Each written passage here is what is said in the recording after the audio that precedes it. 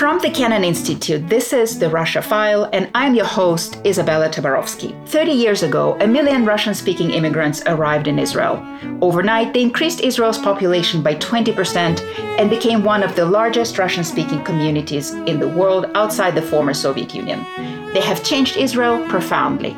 They're known in Israel collectively as the Rusim, or the Russians, even though only a third of them are from Russia proper. Who are the Russian-speaking Israelis? What did their arrival signify for the country? What was their journey toward becoming Israelis? And how have they changed Israel as they embarked on this journey? To discuss these issues with me today are Mati Friedman, Ksenia Svetlova, and Yossi Klein Halevi. Mati Friedman is an award-winning journalist and a contributor to the New York Times op-ed section. He was born in Toronto and is based in Jerusalem. His latest book, Spies of No Country: Secret Lives at the Birth of Israel, won numerous awards. His most recent essay, Israel's Russian Wave 30 Years Later, appeared in Mosaic magazine. Ksenia Svetlova is an Israeli journalist, scholar of the Middle East, and author. She was born in Moscow and grew up in Jerusalem. She served as a member of the Knesset with the Zionist Union Party, where she focused on foreign affairs, defense, and aliyah and absorption. She currently serves as a senior research fellow at the Institute for Policy and Strategy at the IDC Herzliya. Her book, Through the Middle East in High Heels, came out this year.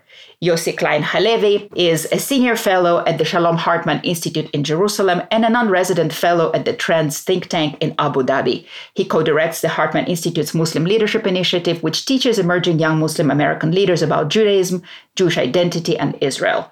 Yossi is an author of numerous award-winning books. His latest book, Letters to My Palestinian Neighbor, is a New York Times bestseller. He writes for the New York Times, the Wall Street Journal, and the Los Angeles Times, among others. So thank you all so much for joining me today. And what I'd like to do is to start by asking each of you to say a few words about your connection to the Russian aliyah, or the Russian emigration. Aliyah, of course, is the Israeli term and concept. Obviously, we have Ksenia here, who represents that wave, but both Yossi and Mati also have their own connections. First of all, thank you so much for having me. I take a journalistic interest in the Russian immigration as someone who looks at Israeli society and tries to figure out what makes it tick. And you can't understand this place without understanding, the million people who came here from the Soviet Union and really changed the way the country works and changed the meaning of the word Israeli. So I see it from a journalistic perspective, but I think my interest in the Russian immigration dates to my own arrival in Israel when I was 17. It was 1995. I came from Canada. I was just a lone Canadian teenager, and I found myself arriving in the middle of the Russian wave. In the 90s, when you said immigration in Israel, what you meant was Russians. So all of the courses for new immigrants in the army were just Russians and me, one Canadian. The whole absorption bureaucracy was completely geared to absorbing 1 million people who'd come from the Soviet Union. And I was there with them, and my peers were Russian speakers. And I've always felt kind of like an adopted son of the Russian immigration, even though I didn't come from Russia and I don't speak Russian. So I've always wanted an opportunity to delve deeper into that story and try to understand not really how people came, but how they've changed the country and how they've become Israeli. And that's what I had the opportunity to do with this essay. It was a wonderful essay. Yossi, tell us about your connections and your story. I can't think of my American Jewish identity, my later Israeli identity, my journalistic identity, separate from the Soviet Jewish experience. And for me, it's always going to be the Soviet experience rather than the Russian.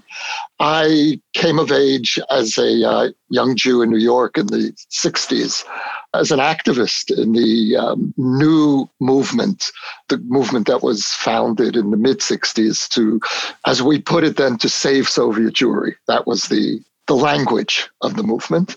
And I think of myself in a way as the Soviet Jewry equivalent of a red diaper baby. I was 12 when I joined the Soviet Jewry movement, and I really grew up in it.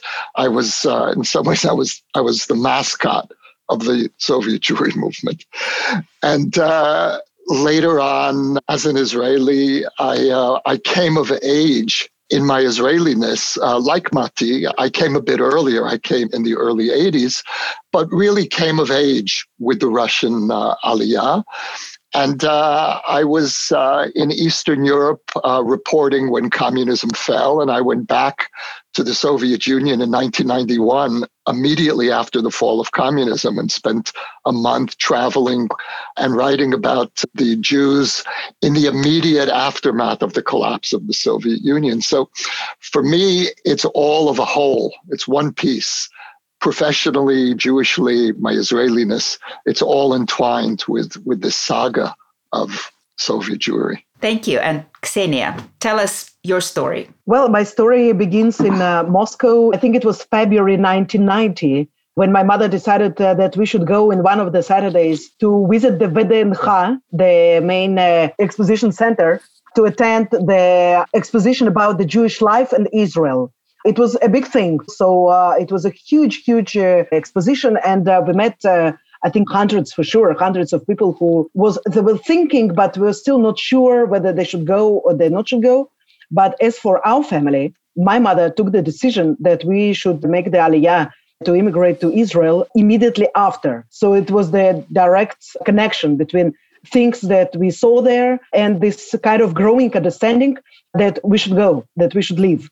And she just came and said to us, me and my grandmother one day, that, listen, I decided we should be going to Israel. And out of all countries that are still available, US was not available, it is Israel because we are Jews.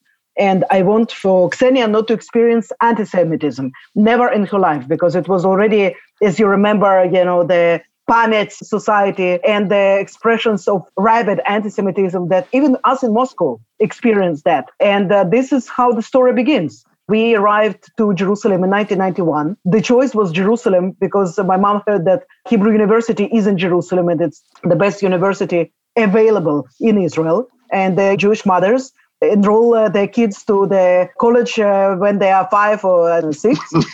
So it's the same with Soviet mothers, Jewish mothers. And this is how we ended in Jerusalem. So here's where the journey begins. We arrived to Israel where we have absolutely no knowledge of what is Israel, what is Israeli society, how is it different from the society that we accustomed to when we grew up. And it was quite a shock, so I can just make a comparison with landing to moon or Mars, because I knew more about ancient and modern Egypt at the age of 14 than I knew about modern Israel. I simply had no picture in my head. Where is this place that I'm going to? And at the same time, cutting all ties that you have back home because you knew that you will never come back probably. So the perestroika had begun, but it was still very difficult. There were no direct flights. And yes, when we landed, it was 14th of August, 1991. I will soon celebrate my 30 years in Israel. There was this understanding that we are never going back to Soviet Union because it was still Soviet Union. I never lived in Russia one day of my life. And how ironic it is that me, a Soviet Jew that became an Israeli, found out that for the rest of my life in Israel, I will be Russi. I will be Russian. Okay, so, but I guess we will touch on this later. Yeah, I mean, it is extremely ironic because we emigrated in 89. We went to the United States. But that feeling that, first of all, suddenly you become a Russian, you were never a Russian back in the Soviet Union. You were always a Jew. These were separate categories because in Russia, it was not about your Judaism. It was not about religion. It was an ethnic categorization. And then suddenly you come to another country and they call you a Russian. It was very, very jarring. And that feeling you spoke about, I really very much relate to it. I was thinking about it a lot in the run-up to our conversation of how before the Soviet Union fell, when you left, you really felt that you're leaving for good, that you will never, because that was the rule, you never come back. And those scenes at the airport with relatives wailing and crying, and you realize at that point, it does something, I think, to you psychologically, because you realize that you can never go back. So the only direction you can look to is forward, is ahead. And that, I think that influences who you are. Matti, your piece in Mosaic about the Russian Aliyah, it was a very honest piece, and it very much felt like a tribute also to this group. Your response as well. But of course, throughout this period, these 30 years, and you write about it as well, the journey wasn't easy. So Ksenia, maybe talk a little bit about the difficulties that you experienced as you worked to become an Israeli. And then I hope that everybody will jump in how you've seen it yourselves. I have written an essay actually about being an Israeli. What does it mean being an Israeli? Because it means different things to different people. I think, yes, even within the same family. Some believe that as long as you have the Israeli citizenship, you get your Teudat Zehut, the ID card in the Ben Gurion, that's it, so there is no way back. You are an Israeli. For others, I think that this process was different for youngsters. I made the Aliyah when I was 14. And I remember when we were growing up, some of my friends were asking me, so did you ever date an Israeli? All of us were Israeli. Yes, but it was clear that the Israelis are those who were born in Israel. They are the Sabras. Even if their families came from, Morocco or Iraq or Eastern Europe or US, just one generation ago, they're Israelis. And we are not Israelis. And I was wondering at some point, so when one does actually becomes an Israeli? And the question is, sometimes never, because officially it doesn't matter what the stamp says, what the passport says, but it depends on your inner feeling. Either you grow accustomed to this land, sitting on the ground in school. For me, it was like shock, sitting on the ground. My grandmother taught me exactly the opposite. Never sit on the ground. And there on my first day in school, and it was a religious school in Jerusalem for girls, they told me, yes, sit on the ground, just like sit there. Like, well, what do I do? So this feeling of few small details, the food that you like. Yeah, I find out that after almost 3 decades in Israel, most of the food that I cook to my family, I would not call even Russian, it's the Soviet cuisine. I don't know, some things that we used to eat in Soviet Union. Does it make me less Israeli or more Israeli? I don't know, but I do know that I do not have any other place on earth that I call home. Okay, so I think that qualifies for feeling an Israeli, but you will be always reminded, and I'm constantly reminded because of the way I look, do not look particularly Israeli. Okay, there are many different types of Israel, but I immediately castigated as Russian. I didn't change my name. This was my choice. I felt that this is the name that my parents gave to me, my mother gave to me. So why should I change it? And there is always will have this kind of frictions with the supra-Israeli identity, which actually doesn't exist. Because again, for different Israelis, it's different experience. Yeah, so, and I do see people who feel that they are proud Israeli, 100% Israeli, but they live now in Canada, US, or Germany. And they feel that it does not deprive them of this feeling of, love and pride and care for their country as well.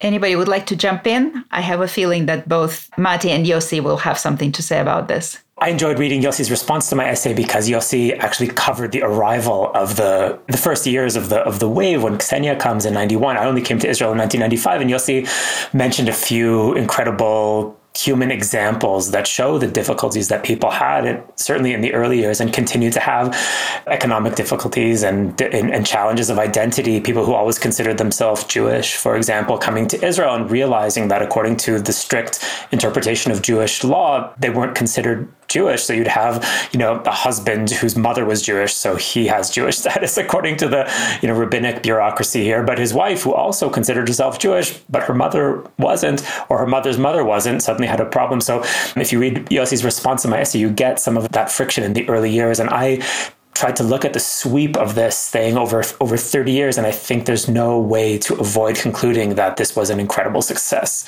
both for the country and for the immigrants themselves, just their kind of ferocious adaptability and the way they just jump into the country and start wielding political power. Immediately, they were in the Knesset, in some cases, before they could speak Hebrew. There were deputy mayors within a few years of the immigration who couldn't speak Hebrew. And of course, Ksenia was a member of Knesset. This kind of just really amazing understanding of the way local politics work and the ability to use the engines of the Israeli bureaucracy in order to absorb themselves. That's a key understanding. And so you can look at this as an incredible success, and that in some ways obscures the personal difficulties that are involved in any immigration. And I know this a bit as an immigrant myself, but it's never easy to lose your status in your home country, right? You're a functional adult in the home country, and then you come to a country where you're helpless. And sometimes your kids know more than you, and you realize that you're going to be a stranger forever if you're over a certain age. And that's crushing. And you can call it immigration, or you can call it aliyah and give it a fancy name. In Israel, we use the word aliyah, which means ascent. But that doesn't change the fact that it's really, really hard. And the fact that this wave overcomes these human difficulties, not in the second generation, which is what you'd expect of immigrants, right? You expect the kids to fit in, but the parents to wander in the desert. As the early Zionists would say, the generation of the desert, That doesn't happen with the Russian immigration. To a large extent, it's in the first generation that they succeed. And within 30 years, which is the lifespan of a young person, our health system, just to give one example, relies to an incredible extent on Russian doctors and nurses. And the fact that many of the Russian doctors and nurses are now retiring because of the age that they came, they're now retiring. The health system has a real problem because the backbone of the health system is immigrants from the former Soviet Union. So the fact that that happens within 30 years is quite incredible. We can't forget the human difficulties, of course, which are real and continue to some extent. But I think that this has succeeded beyond anyone's reasonable expectations 30 years ago. One of the things that I loved about your piece, Mati, is that it wasn't only about the Russian Aliyah, it was actually about Israel. And you had a line there about the elasticity of Israeli society and the ability of Israel to constantly absorb massive waves from outside and to be changed by those waves and yet to, in some profound sense, remain the same. And there is this constancy that one can see in Israeli identity. We have a continuity that goes back more than a century through incredible transformations. I mean, when I came in the early 80s, the Likud had just come to power, but we were still very much in the last throes of old socialist Israel, certainly culturally, and to a large extent economically as well. Xenia, when I hear your story and I think about what it must have been like to come as a 14-year-old, that is such a difficult age anywhere. To be 14, 15, it's the most awkward age. And then to have to uproot and readapt. Mati, you came, I think, a little bit older. You were 18 when you came to Israel? I was 17. 17. So I was 30 when I came. And that created a totally different dynamic. And I think if we look at the three of us, we'll see very different models professionally. Xenia became completely Israeli in terms of certainly your professional life. Knesset member, journalist, think tank. You are totally grounded here. Mati, you've managed to really create a bilingual professional life. And I have really just been based, I live in Israel. I feel that I live fully as an Israeli, except for my professional life, which is almost completely abroad. And that's very strange. And it was even stranger in the 80s before the era of internet. It's much less awkward today. There's a certain sense in being able to live in one place and communicate with another place. Still, I feel that because I came to Israel relatively late in my life, I never fully immersed in learning how to write as well in Hebrews. And that's been very frustrating for me. But that's part of the immigrant experience. And it's an experience that I was privileged to have as an American because I was able to continuously go back and forth. And to have come, Xenia, when you did, with this sense of being cut off from your birthplace. On the one hand, you paid a very high price for that, emotionally, I would imagine. On the other hand, professionally, it was, I think, very useful for you to just force you to be fully grounded here in Israel. It's interesting to think what the immigration would have looked like if it had happened now, because when people come in the early 90s, as both Isabella and Xenia said, there's no way back. That's it. The only way ahead is in your new country, and there's no Facebook, there's no Skype, there's no easy communication with the home country. It's gone. As far as you know, in 1991, you're never going to see it again, so you have to adapt. And immigrants who come here from North America didn't really think that way. They always kept one foot, back in the United States. I mean, it's very hard to get good numbers on how many American Olim go back to the United States, but the numbers are very high, much higher than they are for immigrants from the former Soviet Union who really just shut the door and came here. And in 2020, it works very differently. And there are still immigrants coming, by the way, from Russia and the republics, the former Soviet republics. And it's a different kind of immigration. It works in a different way, in part because you can maintain communication with the home country. In many ways, you can continue to live there with part of your brain while physically being in Israel. That didn't exist in 1990, 1991. If it's okay, I would like to point out one difference that exists between, and it's very significant, I think, between the Aliyah from former Soviet Union, I really cannot really say the Russian Aliyah because, I mean, like, come on. My husband is from Azerbaijan. When people call him Russian, he's like, okay, hello. For us, Isabella rightly said so in the beginning, the only perhaps attachment to Jewishness was through the ethnic connection, okay? Because it was written in the passport that we were Jews. My grandmother told me when I was 6, and she didn't speak Yiddish or anything like this, especially after Holocaust when she lost part of her family and her father. She was completely atheist, but she told me when I was 6, listen, you're a Jew, but if you are asked, you're not a Jew. If you're asked by somebody in school or anybody else, you're not a Jew. It was this kind of survival instinct versus the urge to tell your kin who they are, okay? But what does it mean? The Jewish holidays meant nothing to us. And for many who live here, they still mean nothing. And I'm speaking to even the second generation, the children of my friends who grew up here, who are native-born Israelis.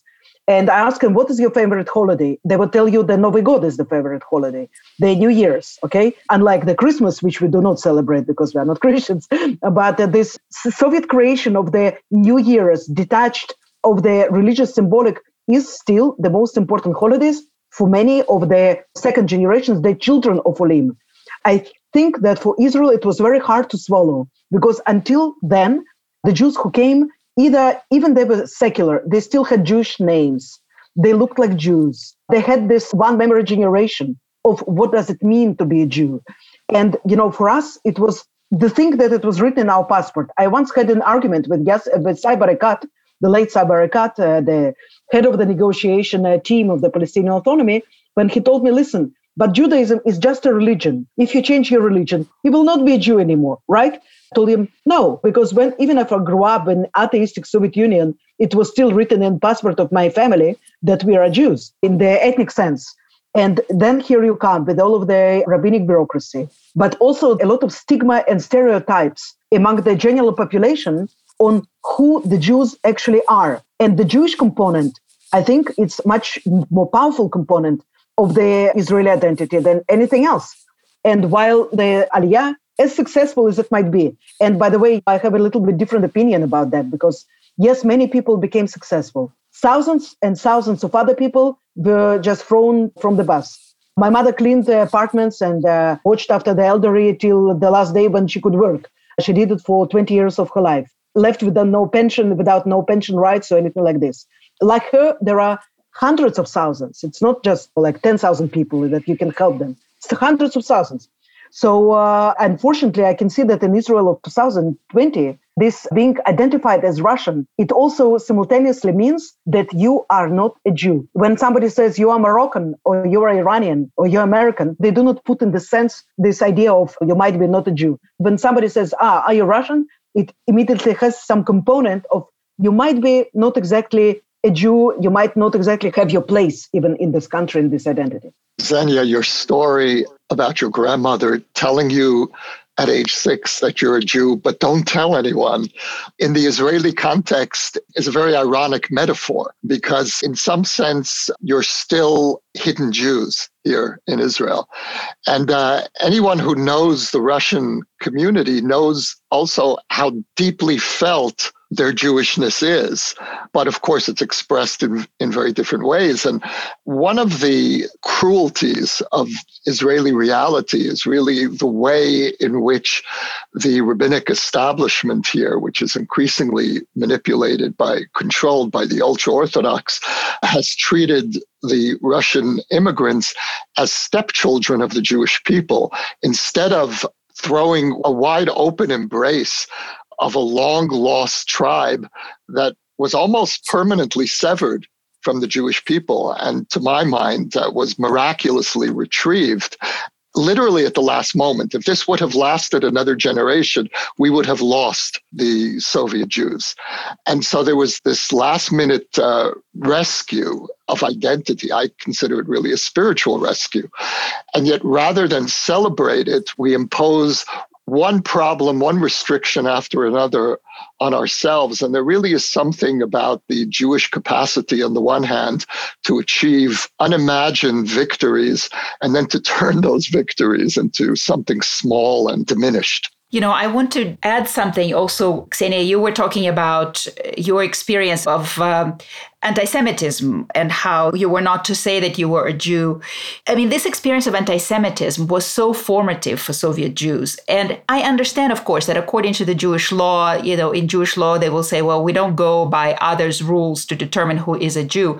And yet you can't ignore the fact that for millions of people, this was the defining experience. This is how they found out that they were Jewish. I'm actually right now interviewing a bunch of refuseniks who were very, very famous in their time, who, Yossi, you would have been fighting for and walking for and struggling for, and there'll be a piece about that. So, but each of those people who became heroes, right, who stood up and stared down the Soviet totalitarian system, their understanding of themselves as Jews began with this experience of anti-Semitism. With the family name of Rabinovich, yes, you're not a Jew.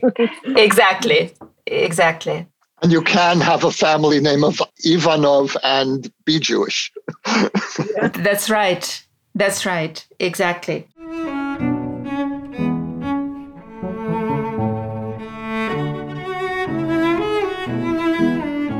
I wanted to ask you, because Matti, you write about it, and Ksenia, you and I just talked about it just a couple of days ago, the link between Russian Israelis and the Mizrahim, or the Israelis that came from North Africa and the Middle East. It's a really interesting link. So I wonder if maybe Matti, you can tell us a little bit. Sure.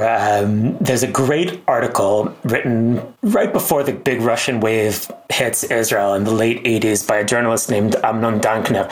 It's an amazing article because it's so wrong, but it's wrong in a really interesting way. What he says in this article, this is a very prominent journalist, and he says, I can't wait for the Russians to come because they're going to save us from the Mizrahim. And by us, he means the left-wing elite of Israeli politics and culture, which is at the time almost entirely Ashkenazi.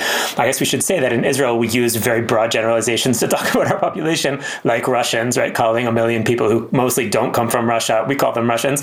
We call anyone who comes from the Islamic world Mizrahim, Easterners, and that includes French-speaking doctors from Tunisia and illiterate shepherds from Yemen, but we call them all Mizrahim. Even in the third generation, right? They're still Mizrahim. And Ashkenazim refers to anyone who came to Israel from the Christian world, mostly Eastern Europe. So I'm Ashkenazi, and the grand rabbi of the Satmar Hasidim is also Ashkenazi. What do we have to do with each other? Almost nothing, but we share this very broad generalization. So what Amnon Dankner, this journalist, says is that he's very worried that the European country that the Zionist founders dreamed of is about to be swamped by Levantine Jews. After the state is founded, the manpower pool that's supposed to come to Israel is gone because they've been murdered by the Nazis. And instead of Jews coming from Eastern Europe, because there are very few Jews left, a wave comes from the Islamic world, mainly from the Arab world. And it changes the nature of the country in ways that the original Zionist elite doesn't like. And it becomes more religious. It becomes more Middle Eastern. The food is different. The culture is different. And many of the members of the original founding generation and their children don't like it. And by the way, still don't like it. So Amnon Dankner says it's great that we're going to get 1 million Russians because these people are Ashkenazim. They're like us. They like classical music. They like science. Their children are well behaved. He actually writes this. You can read the article. And, he says, Svetlana, Zhenya, come, please, we need you. We need you not because of our demographic war with the Arab world. We need you because of our demographic war with Mizrahim, which is very, very interesting. And it tells you something deep about Israeli society. And then the Russian wave hits Israel, and it turns out that things aren't quite so simple, and that in many ways, the immigrants are a lot closer to Mizrahim than to Ashkenazim. For example, they turn out not to have a real affinity for the political left. They don't. There's a surprise. There was a big surprise. And the voting patterns change over the 1990s. And there's initially a vote for Yitzhak Rabin and the Labour Party. But when the first Russian political parties are founded, they find it much easier to deal with the Israeli right, with Likud, than with the Labour Party. And today, the most prominent Russian-speaking politicians are all affiliated with the right. Avigdor Lieberman has a party that's based on Russian votes that is an overtly right-wing party, although it is currently in opposition, which is interesting. And the two probably most influential Russian politicians of the moment are Zev Elkin and Yuli Edelstein, both of whom are members of Likud. That wasn't the way that Amnon Dankner thought it was going to play out. Culturally speaking, the Russian immigrants don't end up living in affluent neighborhoods in North Tel Aviv. They initially end up in places like Ashdod and Afula on the Israeli periphery, where the Israelis who they meet, the Israeli kids who they go to high school with, are largely Mizrahim. And the Israeli culture that they first encounter is not the culture of the Ashkenazi elite, it's the culture of Mizrahim, and it's music that is Middle Eastern and an Israeli Judaism that's Middle Eastern.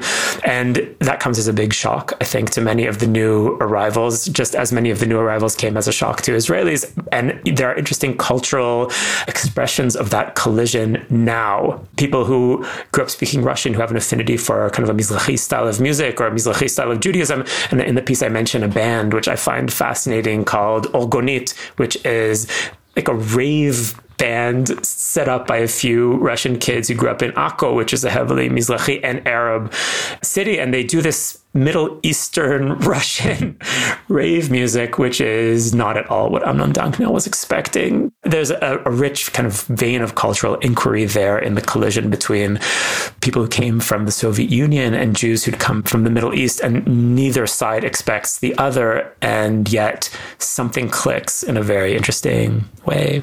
I would just wanted to bring up in this regard a wonderful painting of my friend, a very talented painter, Zoya Cherkassky-Nadi.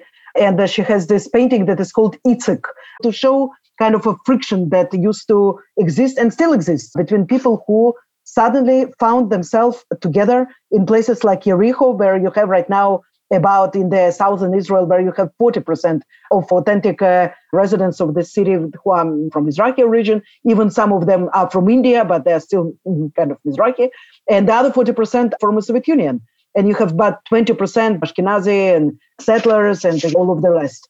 And the socialization indeed happens in this kind of mix of cultures, intermarriages that are very, very common between the communities. So when you are looking at the names of the members of this group, then you find a lot of, Marina Buzaglo, and you have Alexandra Ben-Lulu, and all of kind of names that indicate that these girls and the families probably went through socializing in these parts of Israel through their families, and now they became one. And if you're looking at the Israeli politics only through the lens of this strife that is happening right now between Lieberman and Bibi, between Likud and Beitenu, then you can think for a second, then you have this infighting ongoing all the time, everywhere. But indeed, it's not. It's really not the case.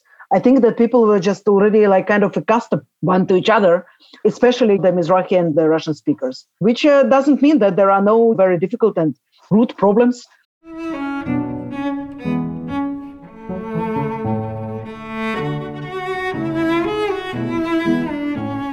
So I want to pick up on the conversation about politics, because I think it's very, very interesting. I think outside of Israel, outside observers often think that Russian-speaking Israelis, particularly hard right, exceptionally so, and that they sort of have a thing for authoritarian figures. And when I looked at the numbers, this is not actually what the numbers seem to bear out, that Russian-speaking Israelis don't necessarily vote much different from the rest of the Israelis. So I wonder if you can comment on that. It's important, I think, for listeners who are outside Israel to know that when we say left and right in Israel, it doesn't mean what it means in the United States. And I think people often get into trouble when they kind of copy political terminology from one place to another. So on all of the red flag issues for Americans, almost the entire Israeli electorate is in the Democratic Party in terms of legalized abortion, state healthcare, tight gun control, all of the issues that really kind of animate American politics. Israelis are all more or less in the Democratic Party, by the way, including Netanyahu, who's a right-wing leader. Believing in state healthcare in Israel isn't a left-wing position. That's the position of the Likud party, which is a right-wing party. So when we say left and right in Israel, basically what we mean is your position toward the Arab world. If you think that compromises on Israel's part will help us make things better for ourselves, then that's a left-wing position. If you think that no compromise is really possible and that actually a conciliatory attitude on our part makes things worse, that is a right-wing position, and it matters much less what you think on all the other issues. So when you look at the polling information about the 1.5 generation of Israeli Russians, 1.5 generation meaning people who were born in the former Soviet Union, came as children and grew up in Israel, you'll see that, and I mentioned this in the essay, that when asked, this is a story done by two very interesting scholars, and it's referenced in the piece, they're asked, should Israel withdraw from all occupied territories? That's like a big left-right question for Israelis, and only 17% say yes. So this is a poll of 1.5 generation Russian Israelis. When they ask if religion and state should be separated, 84% said yes. That's a left-wing political position. So it doesn't break down quite as easily as one would think. They're asked about support for LGBT rights, and about 84% say they support full civil rights for LGBT people. That's a left-wing position. Most of these people probably would vote for what we consider to be right-wing political parties, but because the breakdown is much more complicated here, it can't be easily categorized left and right by American terms. I hate when I hear that, that Russian Israelis have a sympathy for authoritarianism. That's completely wrong. And what they have is, or what they came with, was an attitude that's very suspicious of totalitarian regimes, maybe suspicious of anything that smells like socialism, like the Labour Party, for example, an affinity for, more free market freedom. And I think it's a disservice to them, I think, to kind of call them all right wing. That's certainly not true in American terms. And it's not really true in Israeli terms either, even if they end up mainly voting for parties that are affiliated with the Israeli right. Mati mentioned earlier that Russians voted heavily for Yitzhak Rabin in 1992. They also voted heavily for Ehud Barak when he ran as head of labor in 1999. But then something happened, not just to the Russians, but to all of us, and that was the Second Intifada, beginning in the year 2000, which destroyed the credibility of the peace process and pushed all of Israeli society to the right. If you were right, you became very right. If you were center right, you became hard right. I mean, this was the movement. I want to ask you, Ksenia, what is the Russian-speaking Israelis' attitude or relationship with Russia? Because we see it in the US as well. Over the last few years, the Kremlin has been very actively trying to reach out to Russian speakers all around the world. And there are groups such as Sootechestveniki, compatriots. The idea is that all of the Russian-speaking communities somehow share something in common, an affinity for the Russian language and the Russian culture. They want to bring these millions of Russian speakers to a pro-Russian point of view. And what do you see that's happening here in this regard? I personally, I have to say, I find these efforts, I have sort of a negative reaction toward that, because as we were talking about, having left in the way in which we left, when we were deprived of our citizenship, obviously after the experience of anti-Semitism, the terrible experience of actually feeling humiliated as you are leaving, for me to hear these advances and to say, well, you're our compatriot now, I just reject it outright.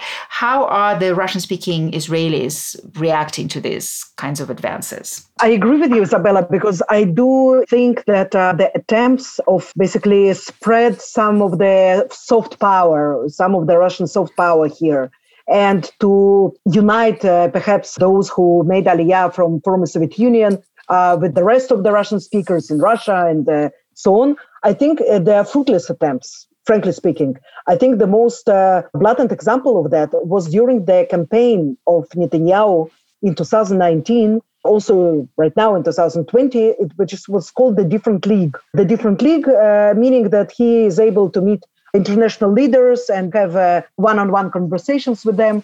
And there were posters, huge posters of Netanyahu with Trump, Narendra Modi, and with Vladimir Putin.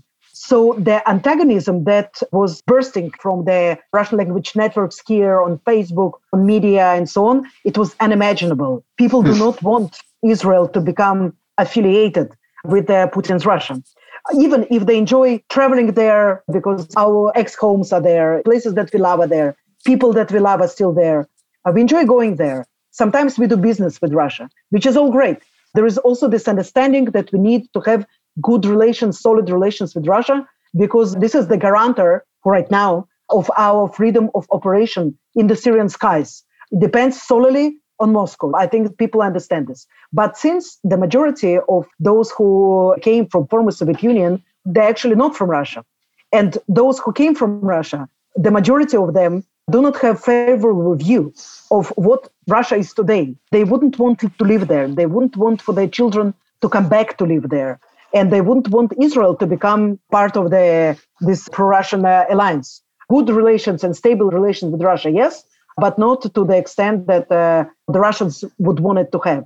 And there is a lot of vivid discussion about this traditional Soviet-Russian symbols, for example, of the Victory Day, the parade of the 9th of May, and so on. So I think that the majority of those, and the majority actually supports the parades and supports for the celebration to stay on the day that we were used to. Our grandfathers and grandmothers used to celebrate it on the 9th of May.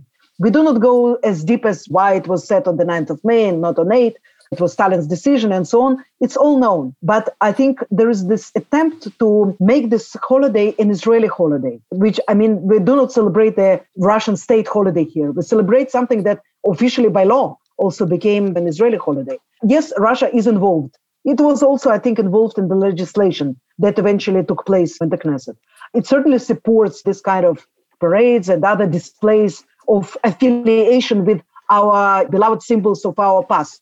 But I don't think that the Russian Israelis are buying into it. And the efforts, first of all, they are very modest efforts. I didn't see for now any grand, massive attack of the Russian Cultural Center or the embassy on the masses who live here. There are almost 1 million people, I think less now than 1 million, but still something of this stage. So, yeah, they are doing something, some activities. Some people who live in Tel Aviv visited, mostly Russians who live here, journalists and so on, they take place in these activities. I do not see that they are succeeding to bring in the masses. And I would say, as far as I understand it, in Israel, basically, the welcoming of the May 9th celebration has to do with the fact that, in fact, there were 500,000 Jews who fought in the Red Army.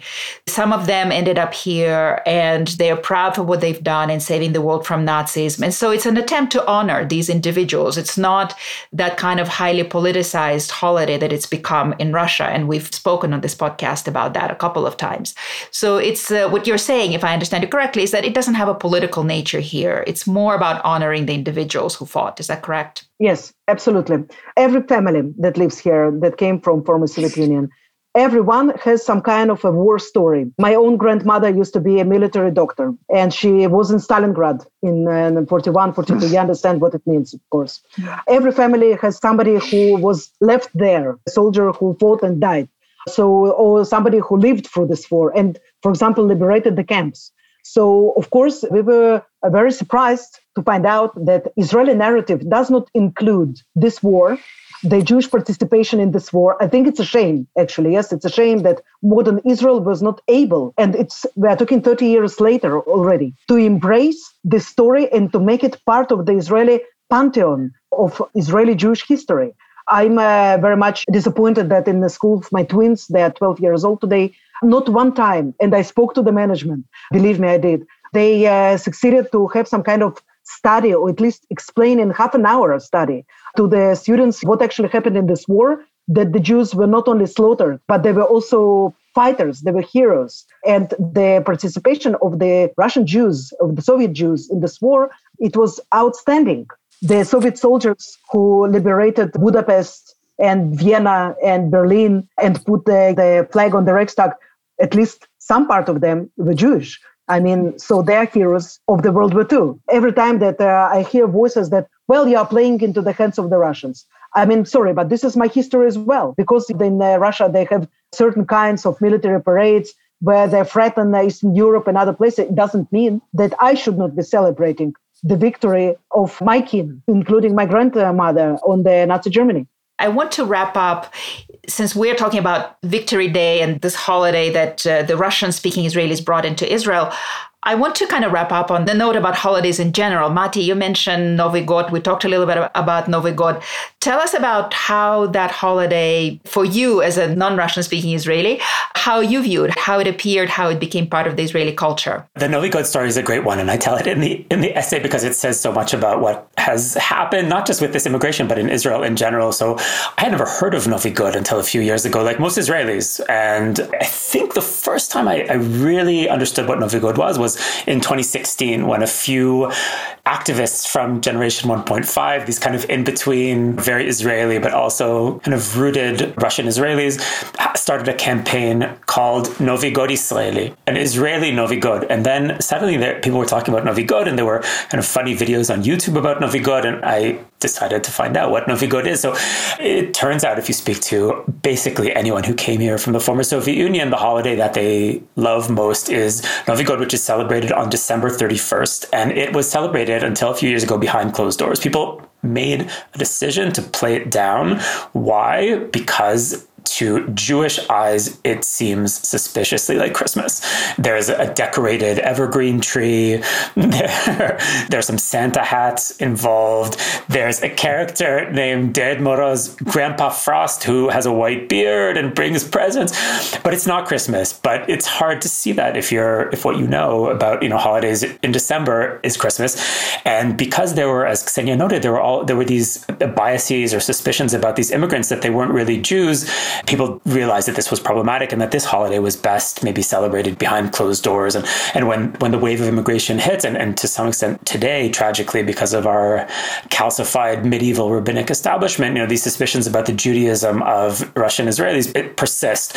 And Novi God kind of fell victim to that. And in 2016, a group of these activists who are doing their best to make Russianness a kind of Israeliness, or to make it legitimate to be a Russian Israeli. And I write about one of the main characters in that movement in the piece. Her name's Alex Reif, and she's kind of a cultural entrepreneur who pops up in every possible context. When you look into Generation 1.5, they decide to make Novi God an Israeli holiday. And there's a precedent for it with the holiday of Mimuna, which is specifically a North African Jewish holiday associated here with Moroccans. They celebrate it on the last day of Passover, when you are allowed, after the holiday ends, to eat leavened bread. They have a holiday called Mimuna where they eat very sweet pastries, and there's a whole list of traditions associated with it. And that holiday, Mimuna, has gone from being just a niche Moroccan thing to being nationally known. So not everyone celebrates Mimuna, but everyone knows about Mimuna, and everyone wants to be invited to a Mimuna party, and everyone knows what you say on Mimuna. The traditional greeting is Tirbachu v'tis'adu. That's, everyone knows that, and politicians go to Mimuna celebrations and have themselves photographed in traditional Moroccan dress. And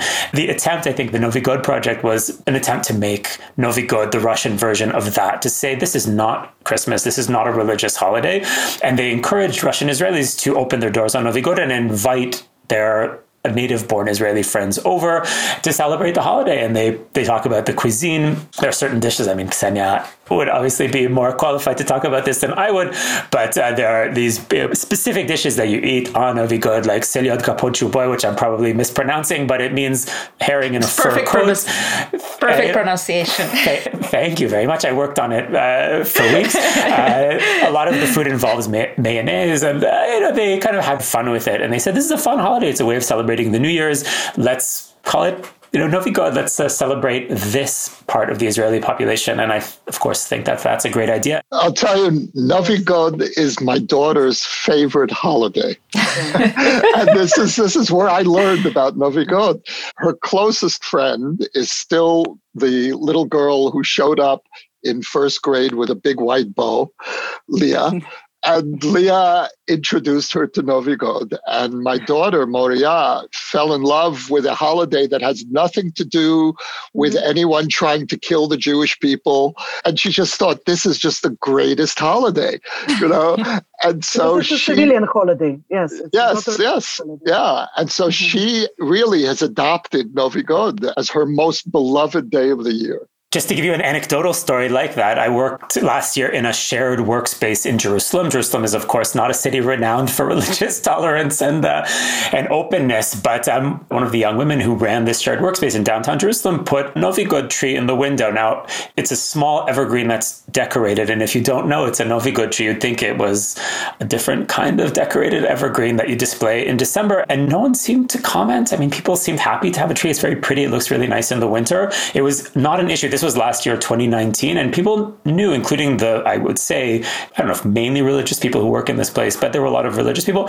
People seemed to understand that it was Novi God, and no one seemed to respond with this antagonism that would have been true 20 years ago. There were stories about I think every year, and it still goes on. I mean, it doesn't go away. It happens in perhaps places where there's attention, like Arad, when there is controversial relations between the ultra-Orthodox society, the secular people who live there. In Ashdod, a lot of the tension is going on there. And in general, I can tell you that those who celebrate Novi God, they are very, very touchy and feely about being congratulated on the January 1st. Because, for example, the Ethiopian Jews are being congratulated officially in the radio, in the Russian bed, in the 6th day. And Mimuna, it goes without saying. Novi God, the Israeli politicians they sometimes make these advances in order to win the vote, but it is still not something official. Mati, if you ever want to go into Israeli politics, you now have a good tip of how to appeal to the Russian base. That doesn't sound like it would involve too much suffering if I had to go to a Novi God party every year. But I think these things do take time. And if we look at the Moroccans, before Mimuna becomes really a mainstream holiday, we're talking about 50 years, maybe even more. So I guess we'll have to look at Israeli society in 20, 30 years and see where things stand. But as an observer of Israeli society, the trend here does seem to be tentatively, and of course with all due qualification, it does seem to be moving in the right direction. Well, thank you all so much. I can't think of a better way to conclude this conversation than the conversation about Novi God and herring in the fur coat. So thank you all so much, and to be continued offline and online. The Russia File podcast is a product of the Kennan Institute at the Woodrow Wilson International Center for Scholars in Washington, D.C., and is a companion of Kennan Institute's Russia File blog. The mission of the Kennan Institute and Russia File is to improve America's understanding of Russia and the broader region. For more of our analysis of Russia, Ukraine, and Eurasia, and to read our blog, please follow us on Twitter at Kennan Institute, on Facebook at kennan.institute, or visit our site, wilsoncenter.org/Kennan.